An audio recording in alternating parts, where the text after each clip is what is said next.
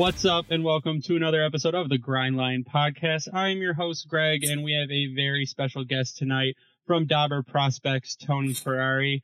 We are also here with Ryan and Tyler. How's everyone doing tonight? Pretty good. How are you guys doing? I'm not too bad. Here's some prospects talk, which I will openly claim ignorance to for the most part. So I'm excited to have you on. We chat with you on Twitter quite a bit, so it's going to be a fun time. I'm doing pretty good. I'm glad to have Tony a part of this because I, like Ryan, I'm in the middle, I would say. Greg knows a whole lot about the prospects. Ryan, you're kind of... I'm the long shot.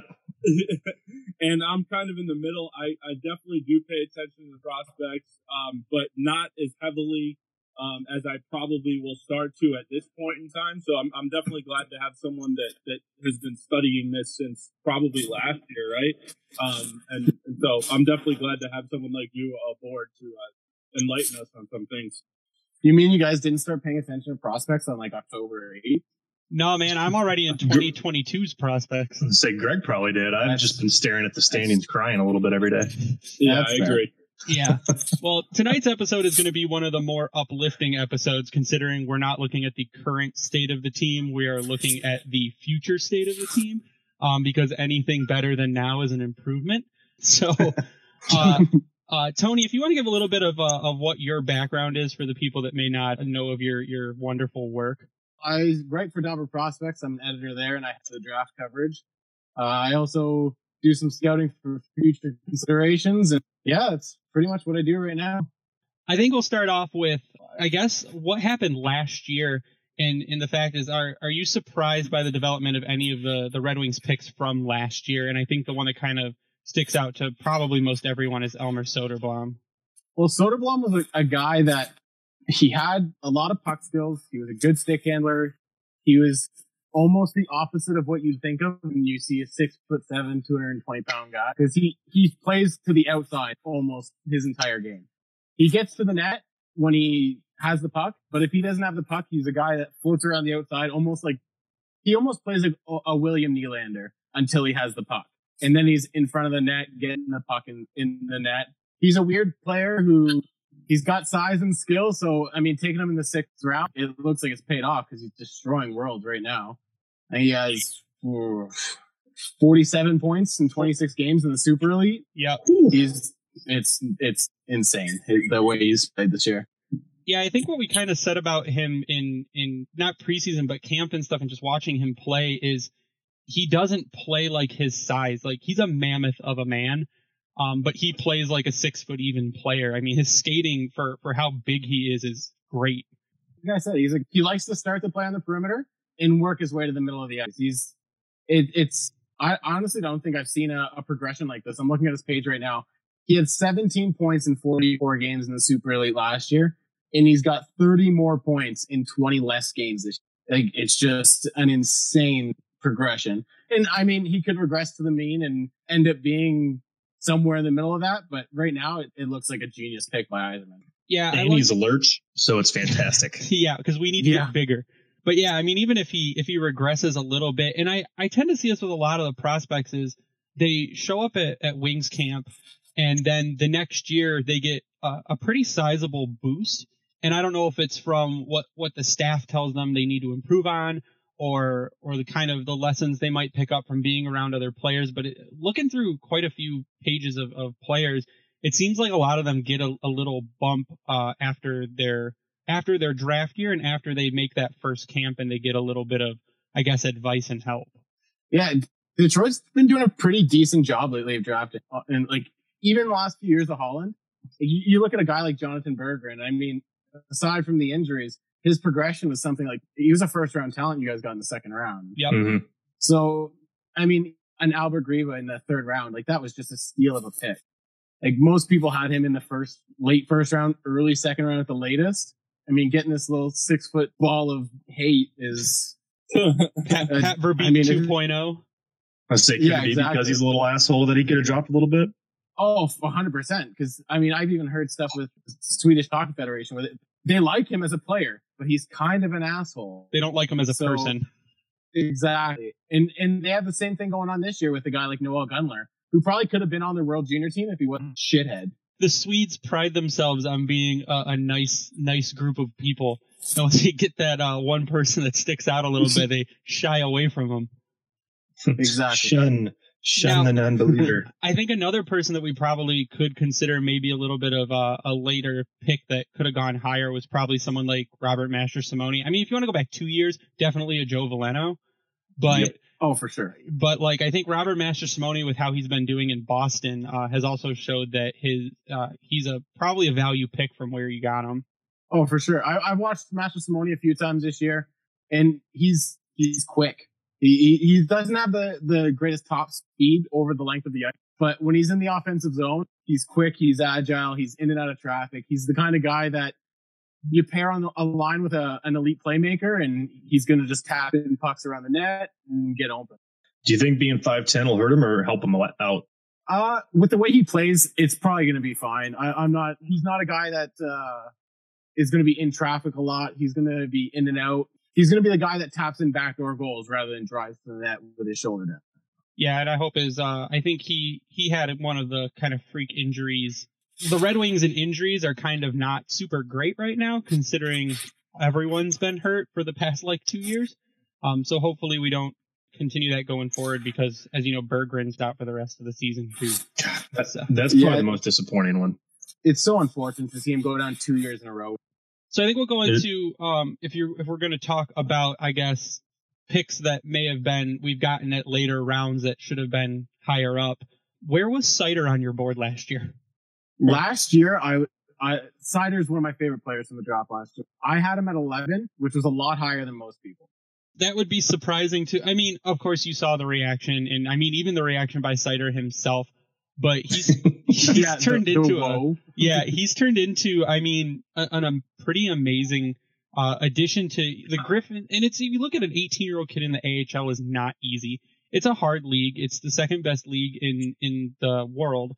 And to play the way he's playing, from stepping over from international ice straight onto North American ice, and to be able to control the blue line like he does, it's phenomenal. I mean, a lot of what he does is mesmerizing.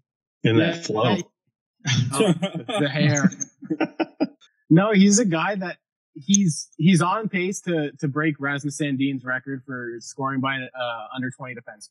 He's on pace to just shatter every offensive record in the AHL for a teenager, for a defenseman. And he's doing it all while playing some of the best defense I've ever seen from a teenager in the AHL. He looks like he's a 25-year-old AHL veteran out there who's just waiting for his NHL shot, but he's 18 and he's got all the promise in the world. Do you have a comp, like an NHL player from the past or present?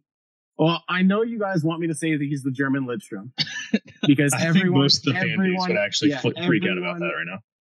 Exactly. Everyone in Red Wings Twitter loves to call it German Lidstrom. And while I do love Moritz Seider, I can't go that high. I'd say he's really similar to a guy like Colton.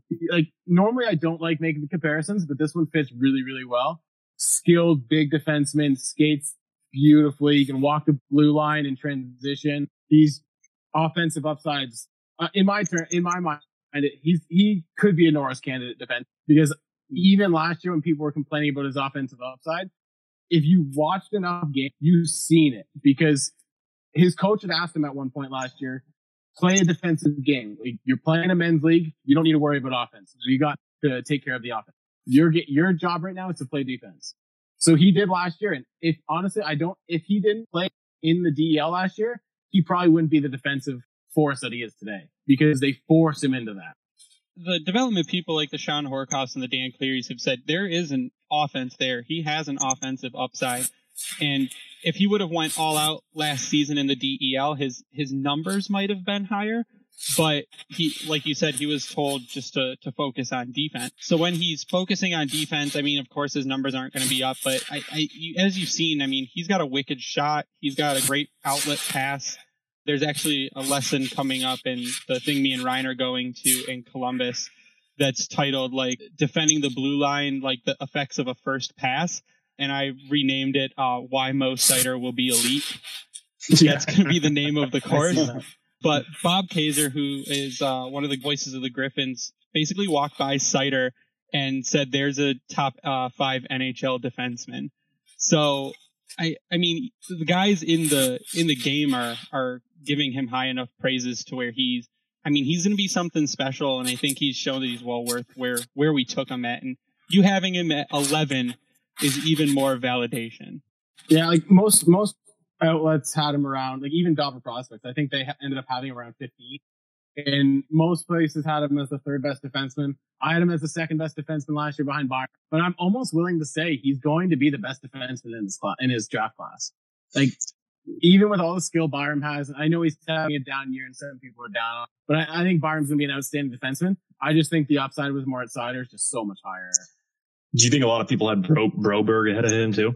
I know a lot of people had Broberg ahead of him because some people are crazy, even though Broberg is not good. So Kevin. Yeah. But the one guy that I noticed that I almost could listen to an argument for was Victor Soderstrom. He got drafted by Arizona. He was just kind of like this safe pick where if you took him anywhere between 10 and 15, you were going to have a good player. He's just got that kind of safe defenseman. But Seider had so much more upside, so I had him ahead of I had Seider ahead. And I wanted to get Seider into the top 10 last year, but it was such a good draft. I couldn't quite squeeze him in. If he's around this year, do you think he even fits in that top 10 mold, or is it just too deep of a class this season? This year's draft is insane. Like if I knew what Seider was this year coming in, like say I seen him playing in the AHL, for instance. I know you can't draft out of the AHL. But right. If I seen what he could do in North America this year, I'd probably have him in the top 10. Fair. Probably at the back end. But he's a guy that it would have been nearly impossible to keep out of the top 10 realistically, even with a deep draft class. That's very encouraging too, because it's like it's what we need. So if that's Yzerman's first pick and he hits the home run there, I mean that's exciting. That'll instill confidence in the fan base. But I think what might instill confidence in the fan base even more, and though it is a long shot, would be Alexis Lafreniere.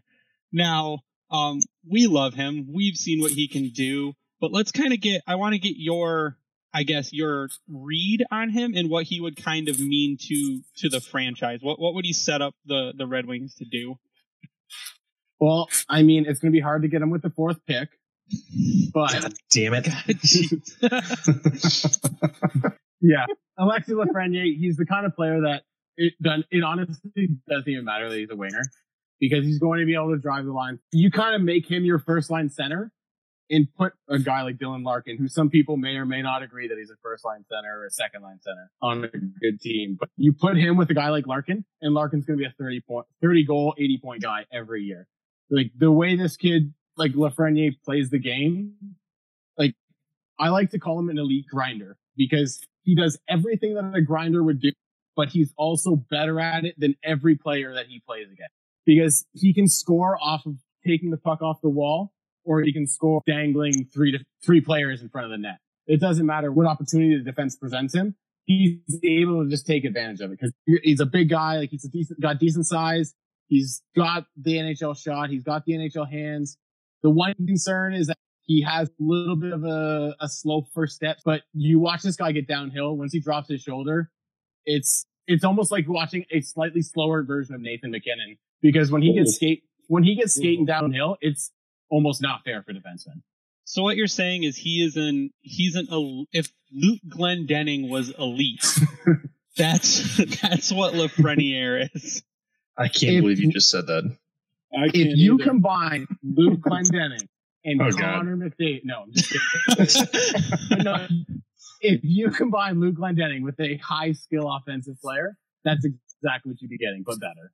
I mean, if you gave Connor McDavid Luke Glendening's backhand, he'd be the perfect player. I mean, Connor McDavid's pretty good, but I think I might take Luke Glendening. Let's keep pumping up his trade value so that he's gone next month. Yeah, Lafreniere, I mean, now that would, I guess, create some infighting. Would Lafreniere would definitely then fight Dylan Larkin for face of the franchise, which I think Larkin might have the slight edge because he's the Michigan man. But certainly would not be a bad problem to have. It's not that Larkin by himself is not really, really good. He makes people around him better, but giving him a legit elite winger, I mean, make his production go through the roof. mean, we've already seen what he can do with elite players on his side. I mean, yes, Mantha and Bertuzzi are fantastic players, but if you add a piece like Lafreniere to that, and then you've got Mantha and Bert, if you got Mantha, Lafreniere, and Larkin as your top line, like that's 3 guys at least scoring 20 goals apiece their first season together. You know, Mantha was on pace for 40, so he's pushing that no problem. Larkin's going to be the assist master, and Lafreniere is just going to be all over the ice doing whatever he has to because the other 2 are still going to have to focus on him. This might be a little hyperbolic, but I honestly believe if Detroit got the top line, that would be among the best lines in the league. Like, you guys would have a set first line for the next 10 years. Well, the way that Bert, Larkin, and Mantha started out, I think if they would have kept going the way they started, I mean, that could have been one of the cases this year. Exactly. Well, you know what? With Lafreniere, imagine Tyler Bertuzzi, but 10 times better. So if you took 10 Tyler Bertuzzis and you taped them together. Exactly. I mean they were all point per game guys just about until Mantha got hurt. So that tells you what they were doing with just those 3 at that level. Adding a true elite talent to that, shit. You can notice when Dylan Larkin's on the ice, when he has guys like even Luke Glendening on the ice, he's making guys like that better. Now imagine if he had a guy like Alexis Lafreniere out there, what he'd be able to do. Lafreniere coming to the Wings would honestly change the franchise for the better, obviously. Yeah, I mean, you can't really make it much worse. Yeah, for real. Sure you can. Yeah, I know. Hey, let's get 37 points this year. Yeah. I mean, they're going to get close to being, I mean, they'll be the worst team since that Avalanche team, hands down, because I think right now it's hard to see them breaking 60. Oh, man. I know at one point this year, I was over at my brother's house and we were talking about the Wings, and he did the math, and it wasn't like for season. This was like 2 weeks. They were on pace for 43 points. I was like, what? And I didn't believe him. I had to do the math myself. Yeah, they were on pace for 43 points. Did you see the photo that Chump posted today online? He sent it to Max. He put it right up. Max asked for their questions for Wings for Breakfast today. And Chump posted the schedule. How many wins will the Wings have during this stretch of March into April? And I really don't think they're going to win a single game. No, yeah, because Max put out the kind of the graphic that says, oh, it's about time the Wings face some tougher competition because they have, down the stretch, have one of the hardest strength of schedules. I think it was the hardest in the NHL to finish out the season. My goodness gracious. We're going to be going up against some people who are definitely fighting for a playoff spot. So every game and the entire month of March will be. And the other thing that's not taken into consideration when you look at that, all the games against Toronto that are left, all the games against Florida that are left, who aren't in, well, Toronto's not in a playoff spot anymore. These really good teams like Toronto that aren't in a playoff, that Detroit still has to play. So that makes their schedule look worse because Toronto's not in a playoff spot now. They need to be. It's not like Toronto's like Detroit. No, there's 3 left against the Bruins. So, yeah, the Bruins again. They're in the division of monsters. Yeah. And their only reprieve is playing Ottawa once in a while. Yeah, which isn't even really a reprieve. Exactly. So I think we're going to jump back into the draft. Now, we know Lafreniere is the consensus number 1. I guess 2 through 5 gets a little, I wouldn't say 2 through 5. I would still probably count Byfield as a 2. But from there, it's a little more choppy. But I guess I'd like to get your take on how far apart you think the talent level is between 2 and 4. Right now, I have Byfield in his own tier at 2, and then Lucas Raymond in his own. The gap between those 2 is further than the gap between Byfield and Lafreniere. I think Byfield, honestly, has equal or higher upside than as Lafreniere, but Lafreniere is just so much more of a guarantee that it's too much to even consider putting Byfield number 1 right now. Because like the year he is like almost 11 months younger than Lafreniere. So like when people were freaking out about Byfield's World Juniors, every time someone asked me about it, I was like, "What did Lafreniere do last year?" Last year, Lafreniere had 1 point. Yeah, it was the exact same production, with Byfield being a month and a half older. So I think Byfield's still the clear-cut number 2. Raymond's, for me right now, the clear-cut number 3 because there's so much there with Raymond in the skill set. He's a good two-way forward. He's got elite playmaking. His skating, outside of maybe Tim Stützle, maybe the best in the draft. And his offensive skill set is too high, and he's not getting the opportunity in the SHL right now. He's getting last time I checked, it was under 10 minutes a game, and he wasn't even playing every game. And it was like, I've watched so many for London games and been like, well, that was a waste. 4 minutes of Lucas Raymond. And it's just, it's almost frustrating trying to grade Lucas Raymond because anytime you watch him outside of London, he's clear and away the best player. But he's also only 17 years old right now. Exactly. Yeah. And he's still quite young. So I understand why he's not getting premier minutes on that team. But at the same time, I watch that team and I go, okay, he's better than half of these guys, at least. He should be in the top 6. Do you think that's just the Swedish league in general doing that? Because, I mean, Berggren was up that way a little bit, but also getting minimal time when you thought he should have been playing more. Granted, the injuries haven't helped him. But do you think that's just kind of like the DEL, for instance, what they did with Seider last season and how they're kind of giving him limited minutes but telling him to focus on certain things? Do you think that's just trying not to do too much, kind of like what guys see over here, like top prospects in the AHL to ripen up, if you will? You look at most of the guys in the SHL this year, like even Alexander Holt is getting most minutes out of anybody in terms of like the prospects, draft prospects. And he's still only getting 14 minutes, maybe a night. So at the start of the year, the top 5 was really, really locked in for most people with Lafreniere, Byfield, Raymond, Holtz, and Lundell. For me, 4 of them are still there in the top 5 with Lafreniere, Byfield, Raymond, obviously. And then Lundell still my number 5. Okay. Stützle is the one guy that snuck into that, and he's at 4 right now for me. And Holtz has gone down to 8. And it's not necessarily anything bad he's done. It's just I haven't seen that step I was hoping. He's still got the elite shot, but that's pretty much it a lot of times when I'm watching. So at number 4, we're probably taking Tim Stützle. That's the guy I like. Which is good because, I mean, he's a German guy. He's played on the national team with Seider. He's playing on Mannheim right now, isn't he? Yep. Yeah. Yep. And he's His getting top line, unreal. top 6 minutes. Yeah. I mean, from what I've seen from him is he's fast. His skating is phenomenal, and he can put the puck in the net. And his puck handling is amazing. Yeah, he's got some really insane puck skills. His skating you almost feel bad for players he's playing against at times. There's this one play I always go back to where he's skating across the blue line, stops up, spins around, and then just fires a pass to the backside of the net. And 2 defenders fell over when he stopped and spun around. And it just, in the pass tucked right under one of the defenders as they were falling. Jeez. So it was insane. One of those plays that you just watch and you go, well. Tony, what has Germany done the last couple of years that they're producing guys like Leon Draisaitl and now Moritz Seider and potentially Tim Stützle? The only thing I can think of is steroids. They're juicing. I like the strategy. Yeah, they're just juicing kids early. No, I couldn't tell you what exactly they're doing, but they're producing a lot of guys lately that have been kind of working their way into first round conversation.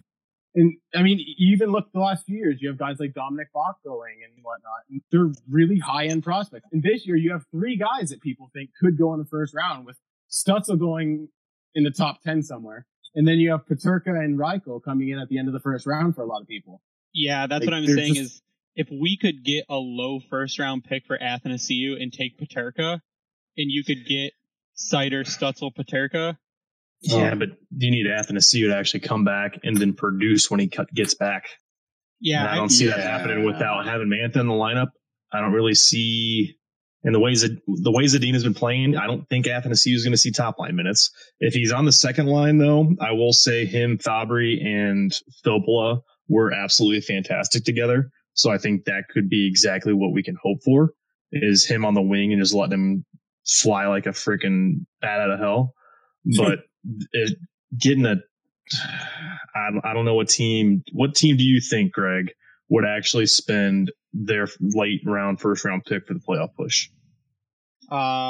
Especially in a draft like this. You think so? You think he would do that? The Penguins or the Oilers. The Oilers were my pick. Yeah. It's Ken Holland, and he gave up a first-round draft pick for Kyle Quincy. Why are you bringing that up right now, Greg? We already talked about this last week.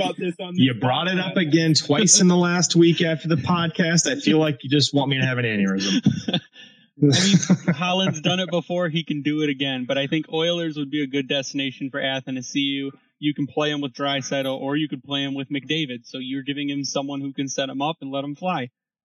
He really would do amazing with those guys, I feel like. Yep. I think the only problem with Detroit trading Athanasiou to the Oilers is when they re-sign him for 3 years at $4.5 million, and then he scores 45 the next 3 years. That's fine because we have Zadina.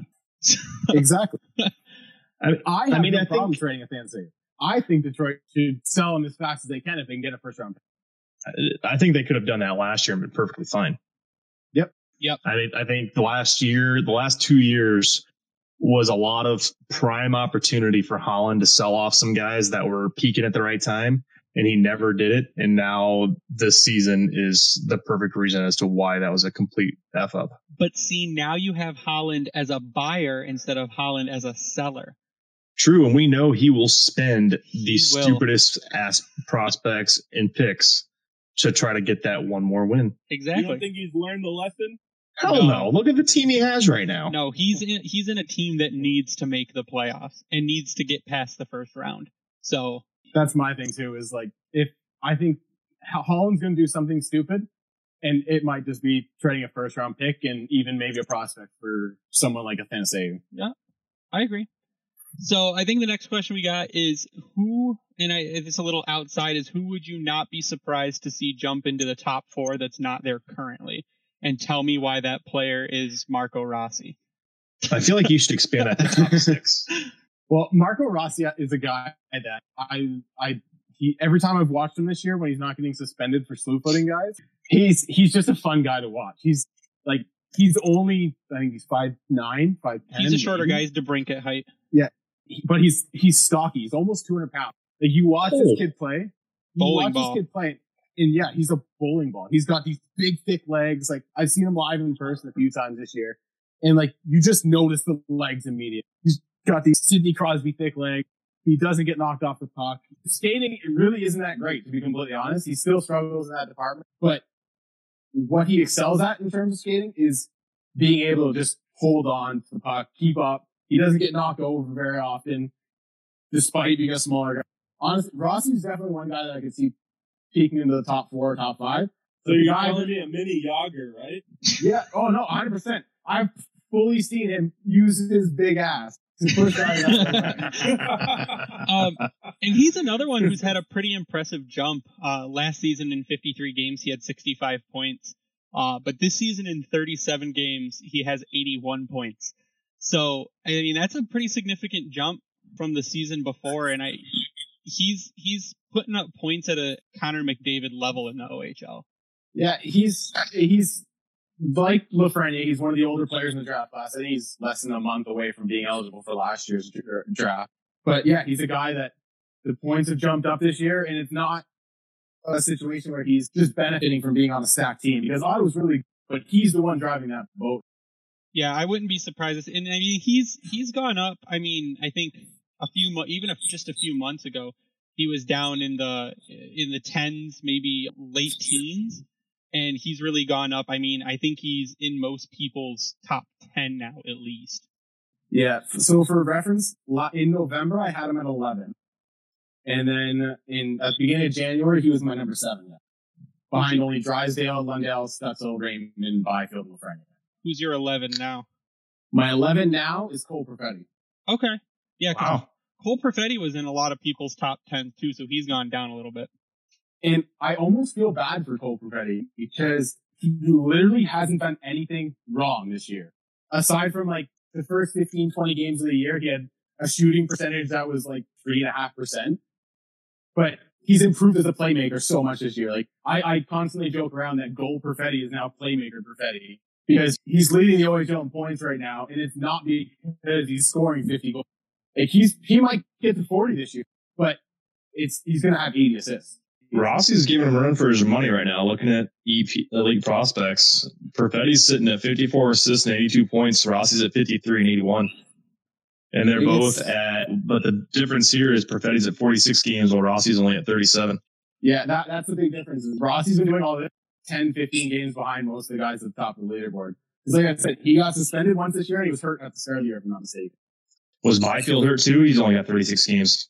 Part of Byfield's issue was that he has had a couple minor injuries where he'll miss one game on the weekend, but he was gone for the World Juniors as well. Good point. Yeah, he missed I think 8 to 10 games. I think the big thing too that I was looking at was some of the OHL prospects, like Rossi, for example, and he's got 81 points. The next highest person is 63. The next two, so Joseph Greffa and Noel Hoffenmeyer, they've got 63 points, but I mean they're not huge marquee names that you're going to see go really high. He's not on an insane team for what he's doing. No, it's both Rossi and Perfetti. Their teams are both doing well in the OHL, but it's because of them. They're the driving force that's pushing their teams towards the top of the standings. Both Saginaw and Ottawa both have a shot at winning the OHL championship this year and going to the Memorial Cup. I wouldn't be shocked. Yeah, it's exciting to see kind of what. And I like watching the lower level games because you get to see kind of what the future of your team and other teams are going to kind of be like. But these guys, like you said, this draft class is absolutely kind of insane for at least the first 10-ish picks. Yeah, I'd have because I'm such a big Askarov fan, I have him at 10 and Cole Perfetti at 11. But that top 11 is a tier that is just, to me, insane. Do you think every one of those guys are pretty much NHL ready, maybe other than Askarov? It's going to sound weird, but I think Byfield and Raymond, as well as maybe Askarov, maybe Perfetti. I think all the other guys could probably play in the NHL this year. And it sounds weird to say Byfield may need another year in junior. He could step in and probably play second line minutes pretty easily for Detroit. But I think that will almost hinder his development a little bit. I think that the extra year he's a perfect example of a guy that you wish could go to the AHL. So he's kind of like an Rasmussen situation. Exactly. He's going to physically, if he goes back to the OHL next year, he's going to put up Lafreniere plus type numbers. It's going to be kind of mean, to be completely honest, to all the other kids that he has to play against. He's just going to bully you. It's the scene in South Park where the Pee Wee team plays the Red Wings. Yes. Exactly. Speaking of Askarov, tell me why the Red Wings taking Askarov would be absolutely insane. Because he's a goalie. Exactly. And that's it. Yeah. Honestly, I think Askarov, most people are goalies are 3 to 4 years away. I think that's a guy that's maybe 2.5, 3 years away. So he's basically Carter Hart level? Yeah, I think he's better than Carter Hart. I think Carter kind of developed faster after his draft year, but I think Askarov's the kind of guy that you look at him now and you can project that kind of progression. Whereas Carter Hart, when he was drafted, you kind of thought he's 2-3 years away, or 3-4 years away still. But Tony, does it worry you that he's Russian and he may or may not come over to North America?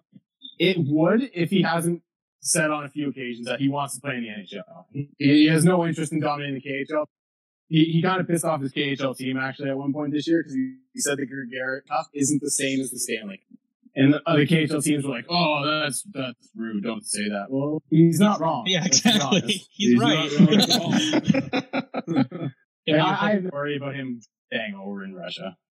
Yeah, so did his early, World Junior performances raise or lower your stock? His early performances for a lot of people kind of lowered his stock a little bit. For me, I try not to take too much out of the World Juniors as it is. It's 2 weeks of fun hockey that I watch, basically. I kind of evaluate prospects here and there, but it's more of I'll have their name down on a notebook and I'll just write check marker X if I like something they did.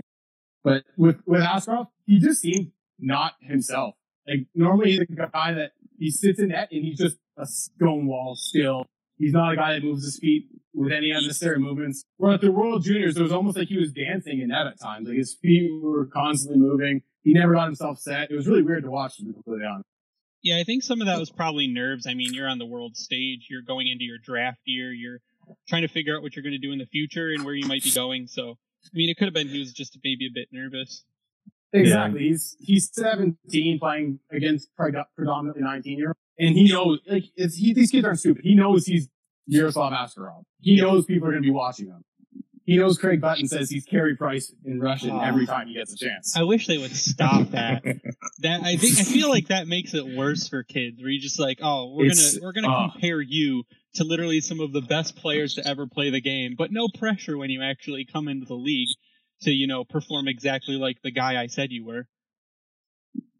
I remember last year at the World Under-8. That's when Craig Button really started pushing that Carey Price narrative with Askarov.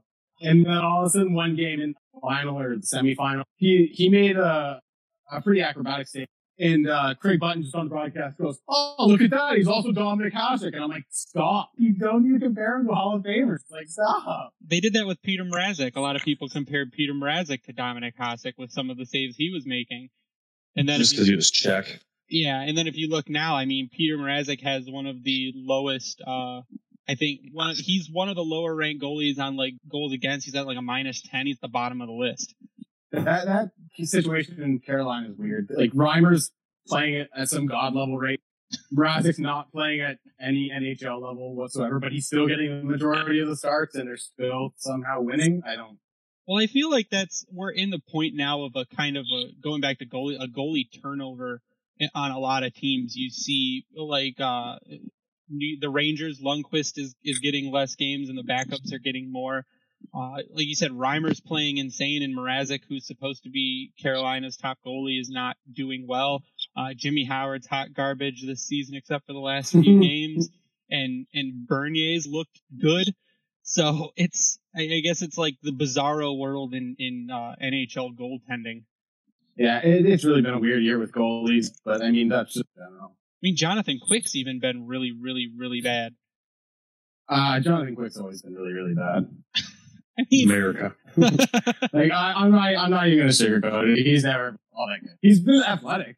He's the kind of goalie that gets in a hot run and looks fantastic during that hot run. And that's all. Honestly, I think that's what those Stanley Cup runs were. Isn't that the minimum requirement to play hockey? Is just be athletic? Yeah. Those Kings teams are also really good, though. Oh no, those Kings teams were insane defensively, but like that helps Jonathan Quick a lot. I think he was the kind of goalie that if you have a good defense in front of him, you have a good structured team, he's going to be able to put up above league average save percentages, above league average goals saved above expectations and whatnot. I mean, but when you put a team like the team in front of him, it's not going to work. It goes back to you can win a Stanley Cup with a mediocre goalie as long as the rest of your team is good. Exactly. Which is why some people would Chris say Osgood's still getting the criticism he does. Yeah, which is why some people would say Ozzy's not in the Hall of Fame yet. Boston begs to differ with Tuukka Rask. He's not mediocre. No, Tuukka Rask is way above average. Come on now. Not when it comes down to nitty-gritty. The guy can't win the big one. I think Tuukka Rask's issue is that he's from game to game. He's such a disaster. Like you don't know what the hell he is. Like he's gonna come out, he's gonna have a 5-game stretch, and then in game 7 he's gonna shit the bed. He's the Dr. Jekyll and Mr. Hyde of goalies. Oh yeah, but I mean most goalies have that to an extent. Yeah. So I guess the last thing we're gonna talk about is I guess who are some sleepers people should pay attention to. Now I'm not saying these are guys that are gonna be in the top 10, but who are some guys and maybe into the second and third round that could be like real value picks that teams could pick up? One of the guys I've been pushing all year has been Tyler. He plays for the Oxford Generals in the OHL. He's over a point a game right now. He's got 51 points in 45 games. He's a little small. He's 5'9", 170, 161 actually. Sorry, damn, he's real small. But no, I say that because I'm surprised. Because every time I watch him play, he plays so much bigger than he actually is. He's almost like a Marco Rossi light in terms of like, he's going to get in on the forecheck. He's going to feel like a guy that's constantly causing havoc, but he's not overly big by any means. Another guy I like is Ryan O'Rourke. He plays for the Sioux Greyhounds. He's a guy that some people have in the first round and then other people have him far, far later. I see him ranked as deep as like in the 70s. Really? And I think it has to do with the fact that he's just offensively, he doesn't have a ton of upside, but he's 6'2", 181. He's left-handed shot defenseman, and he's just steady. He does everything good, but not great. He's not going to be a guy that is a one-man break, but he's going to make a great first pass. He's not going to be a guy that runs your power play, but if you put him on the second unit, he's got a pretty decent shot, and he can fire one from the top of the dot. So you say that great out as a mid-pair defenseman? Yeah, he's a guy that I think could play second pairing, and if you put him on the first pairing with a really high-end defenseman, he's going to be the guy that kind of stays safe. He almost reminds me a little bit of a Matthias Ekholm from Nashville. He's kind of good at everything, but he's not really great at anything. I got 2 quick questions for you. Let's hear him. So who is the best defenseman in this draft? And then to also piggyback on that, what do you think of Jamie Drysdale jumping up in this draft? I'd say Jamie Drysdale's the best one in this draft. Pretty far going away. The next best guy, kind of a group of Jeremy Poirier, Lucas Cormier, Emil Andre, guys like that. I mean, William Waldender's even been in there, and Helge Grans, but it's not a great year for defensemen. But Jamie Drysdale's got such an offensive skill set. He's not bad defensively by any means. He's pretty, like in my viewings, he's fairly average defensively. But what he can do with the puck on the stick and how quickly he gets the puck out of the zone is going to be unbelievable. The only problem is he's a right-handed defenseman, a ton of already. Right. I drafted him in the NHL 20, no big deal. Yeah, that's kind of weird because it's the opposite problem that we used to have. We used to have no right-handed defensemen, and we used to scream for them, and then we got Mike Green. And then from Mike Green, it's been literally all right-handed defensemen all the way down to like this last draft. We took like 3 or 4 of them. So Corey Perry ran a goalie. Surprise. Piece of shit. He's playing? He's playing he's in the Tampa Dallas on NBC right now. Oh my God. I didn't see it yet, but I'm sure I'll see it. And he got bitching about it. God, I hate him. I'm sorry. I got angry. I was happy not paying attention to the game. I look up and Corey Perry did something fucking stupid, and I got angry and I yelled. It's okay. I think everyone hates Corey Perry, including his teammates at times. Including probably himself. That walk of shame had to give him a little bit of hate for Empire Classic. He hasn't changed since it, though. No. Nothing has changed. No, he never will. No. He hasn't changed in 15 years. He's Corey Perry. Looking at Tankathon's mock draft, it looks like, so like you're talking about defensemen, you said Jamie Drysdale. They don't have another defenseman going until 15, and that's Jake Sanderson. Yeah. So it's not a good year for defensemen, but I think overall there's a lot of. It looks like towards the end of the first round, it's pretty defense heavy, but the top is all centers and wingers. And I'm sure by draft time that's going to change because everyone reaches for defensemen basically. And like there hasn't been a defenseman that went after the 5th pick as the first defenseman in the draft since 2003. So every year there's a defenseman that goes in the top 5. And Jamie Drysdale will probably go in the top 5, but it's going to be one of those situations where it's like, okay, well, there's probably a better player available realistically. Cool. Awesome. Well, do you guys have any questions before we wrap up? I have one question for him, Brian, but if you have one, you can go ahead first. No, go ahead. So my question is, it's kind of a complex question, but I know it won't take that long. Okay, just listen. So it's kind of to give some of these fans hope. You on the outside looking at the Red Wings, what do you project, like the next couple of years to look like? Next year's gonna suck. No matter who they get. Yeah, I don't mean to be mean. No, we know. If they get Lafreniere and Byfield somehow, it'll still suck. Yep. But Detroit has a pretty decent farm system. Honestly, I think a lot like national media underranks their farm system because I think they've done a good job at diversifying their farm system. They've got guys that kind of play a lot of different roles. So if you have a few of those guys work out, you're going to be able to remodel your bottom 6 within 2 years. Your top 6 is going to be bolstered by whoever you get this year, whoever you get next year. your defense, you've got horses back there with Sider, and hopefully Chalowski can continue on developing because he's kind of stagnated this year. But then you got a stud like Hronek, and you've got guys back there, and you've got the wild cards like McIsaac and Tuomisto and guys like that. I don't think Detroit's going to be that bad in 2 to 3 years. I think next year's going to, the year after, I think they're going to be in kind of that gray area of unknown. Bubble the wild card. Yeah, they're going to be a team that you kind of look at and you're like, that's probably not going to make the playoffs. They're going to flirt with it long enough that Detroit's going to get hope. God, the last thing we need. I know, eh? But no, I think within 3 years, I'd be shocked in the playoffs fairly, like within a division spot, not even one spot. Well, I don't feel as stupid because we've been pretty much talking about that for the last 6-7 months. Yeah, next year we're going to be bad. We'll be a bottom 5 team again next year. The year after, we could flirt with, like you said, we could be a bubble team or a wild card team. And then we'll actually probably contend for a cup in 5 to 7 seasons.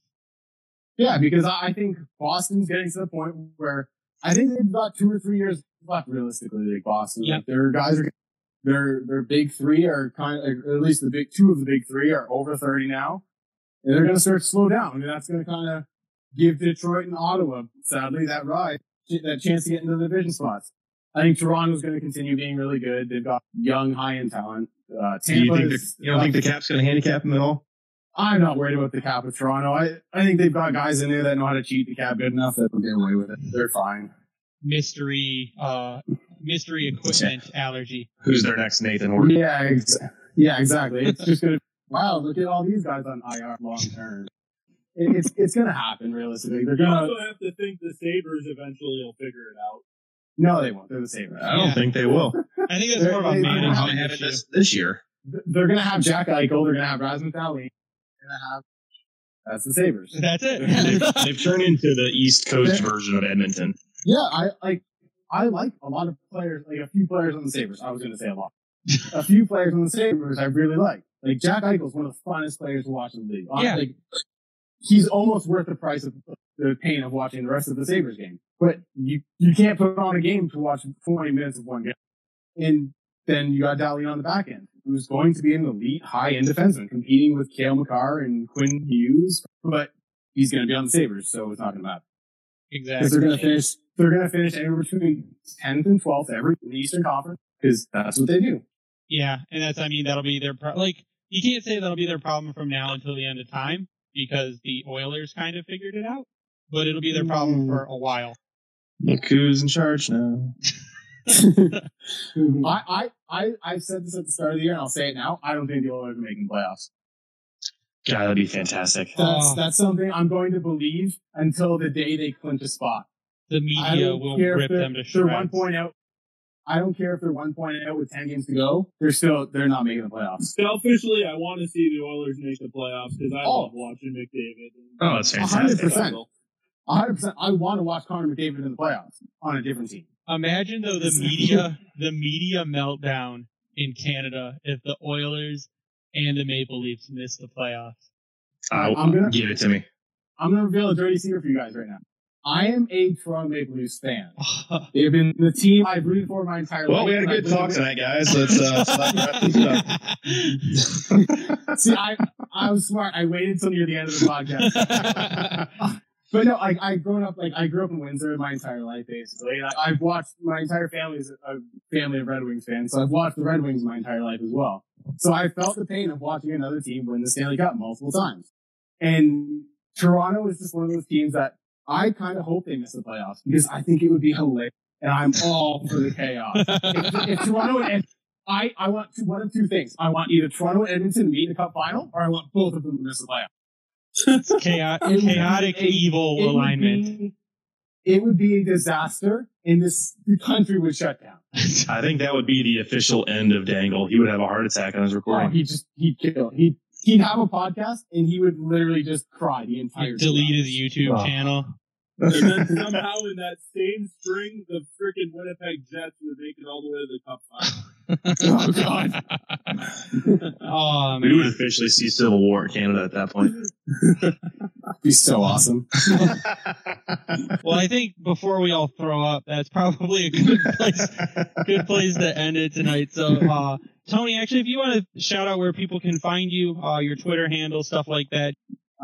Every Monday on Dobber Prospects, I come out with a new prospect column. And this Wednesday, actually, I'm coming out with my mid-season prospect breakdown or draft breakdown. It's going to be over 4,000 words on 50, 60 prospects with my full top 100. Oh, it was so stupid. As I'm writing it, I'm like, this is too much. But no, there's 50 plus prospects, at least talked about a little bit in there. My full top 100 rankings, they'll all be out. It'll be a monthly thing, but hopefully it won't be words every month. But, yeah, look for that Wednesday. Awesome. Ryan? Awesome, yeah. Twitter handle is RDRyan33. I have no crazy announcements to bring out to the crowd this time, so I just want to say thanks, Tony, for doing this. It was great, man. Appreciate it. Yeah, no problem. Tyler? My final thoughts are we need to stop the wooing in these goddamn NHL arenas. My friend Ryan, who Boston Ryan, Boston. You guys met last time. He fucking noticed it the other night because, you know, like I said, he hasn't been watching the NHL so closely because he was in the Marines and stuff. But now he's back. He's like, what's with all this wooing and all these NHL? We don't know. Everyone's like, bored. Yeah, it's a mystery. We don't know, but it needs to stop. This is a PSA. Stop the fucking wooing. It's not just Detroit either. It is literally it's in multiple arenas. I've noticed now, and I don't understand it. It's the equivalent of the freaking the camera. The phone freaking light at the baseball games. It's just It's a what?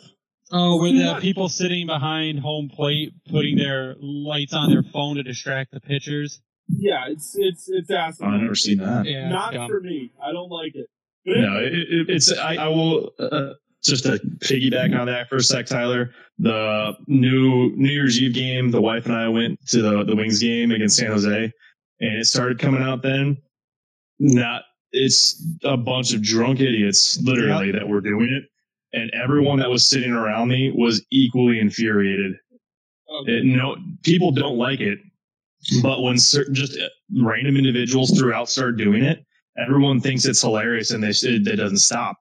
Actually, you know what? I take that back. It's kind of like the wave at baseball games. It's worse. It's worse than the wave. I will accept the wave. At least the wave is silent. Wave. Yeah, the wave is silent. Yeah, that's true. All right, Tyler, Twitter. You can follow me on Twitter at SealDog91. And Tony, thanks for coming on. Really appreciate it. All the great insight. Yeah, no problem. Anytime, guys. Yeah, I'm You're gonna welcome back anytime. I'm just going to finish by saying thanks to Tony. You can follow us online at Grindline Pod. You can follow me online at Bringing the Wing. You can find our podcast on Spotify, on iTunes, on Stitcher, on Google, everywhere pretty much where you can find podcasts. We are there. You can check out our merch if you go to thegrindline.redbubble.com. All the merch helps support our podcast and keep the lights on. And if you go to howieshockeytape.com and use promo code Grindline at checkout, you get 10% off your online order. We also like to give a shout out to Founders, who is the official beer of the Grindline podcast. But again, thanks Tony for coming on. Everyone go follow him on the social medias and check out his stuff on Dobber. It's really great stuff. Really awesome insight on what's coming up. But for Ryan and Tyler, I'm Greg. Stay classy, Hockeytown.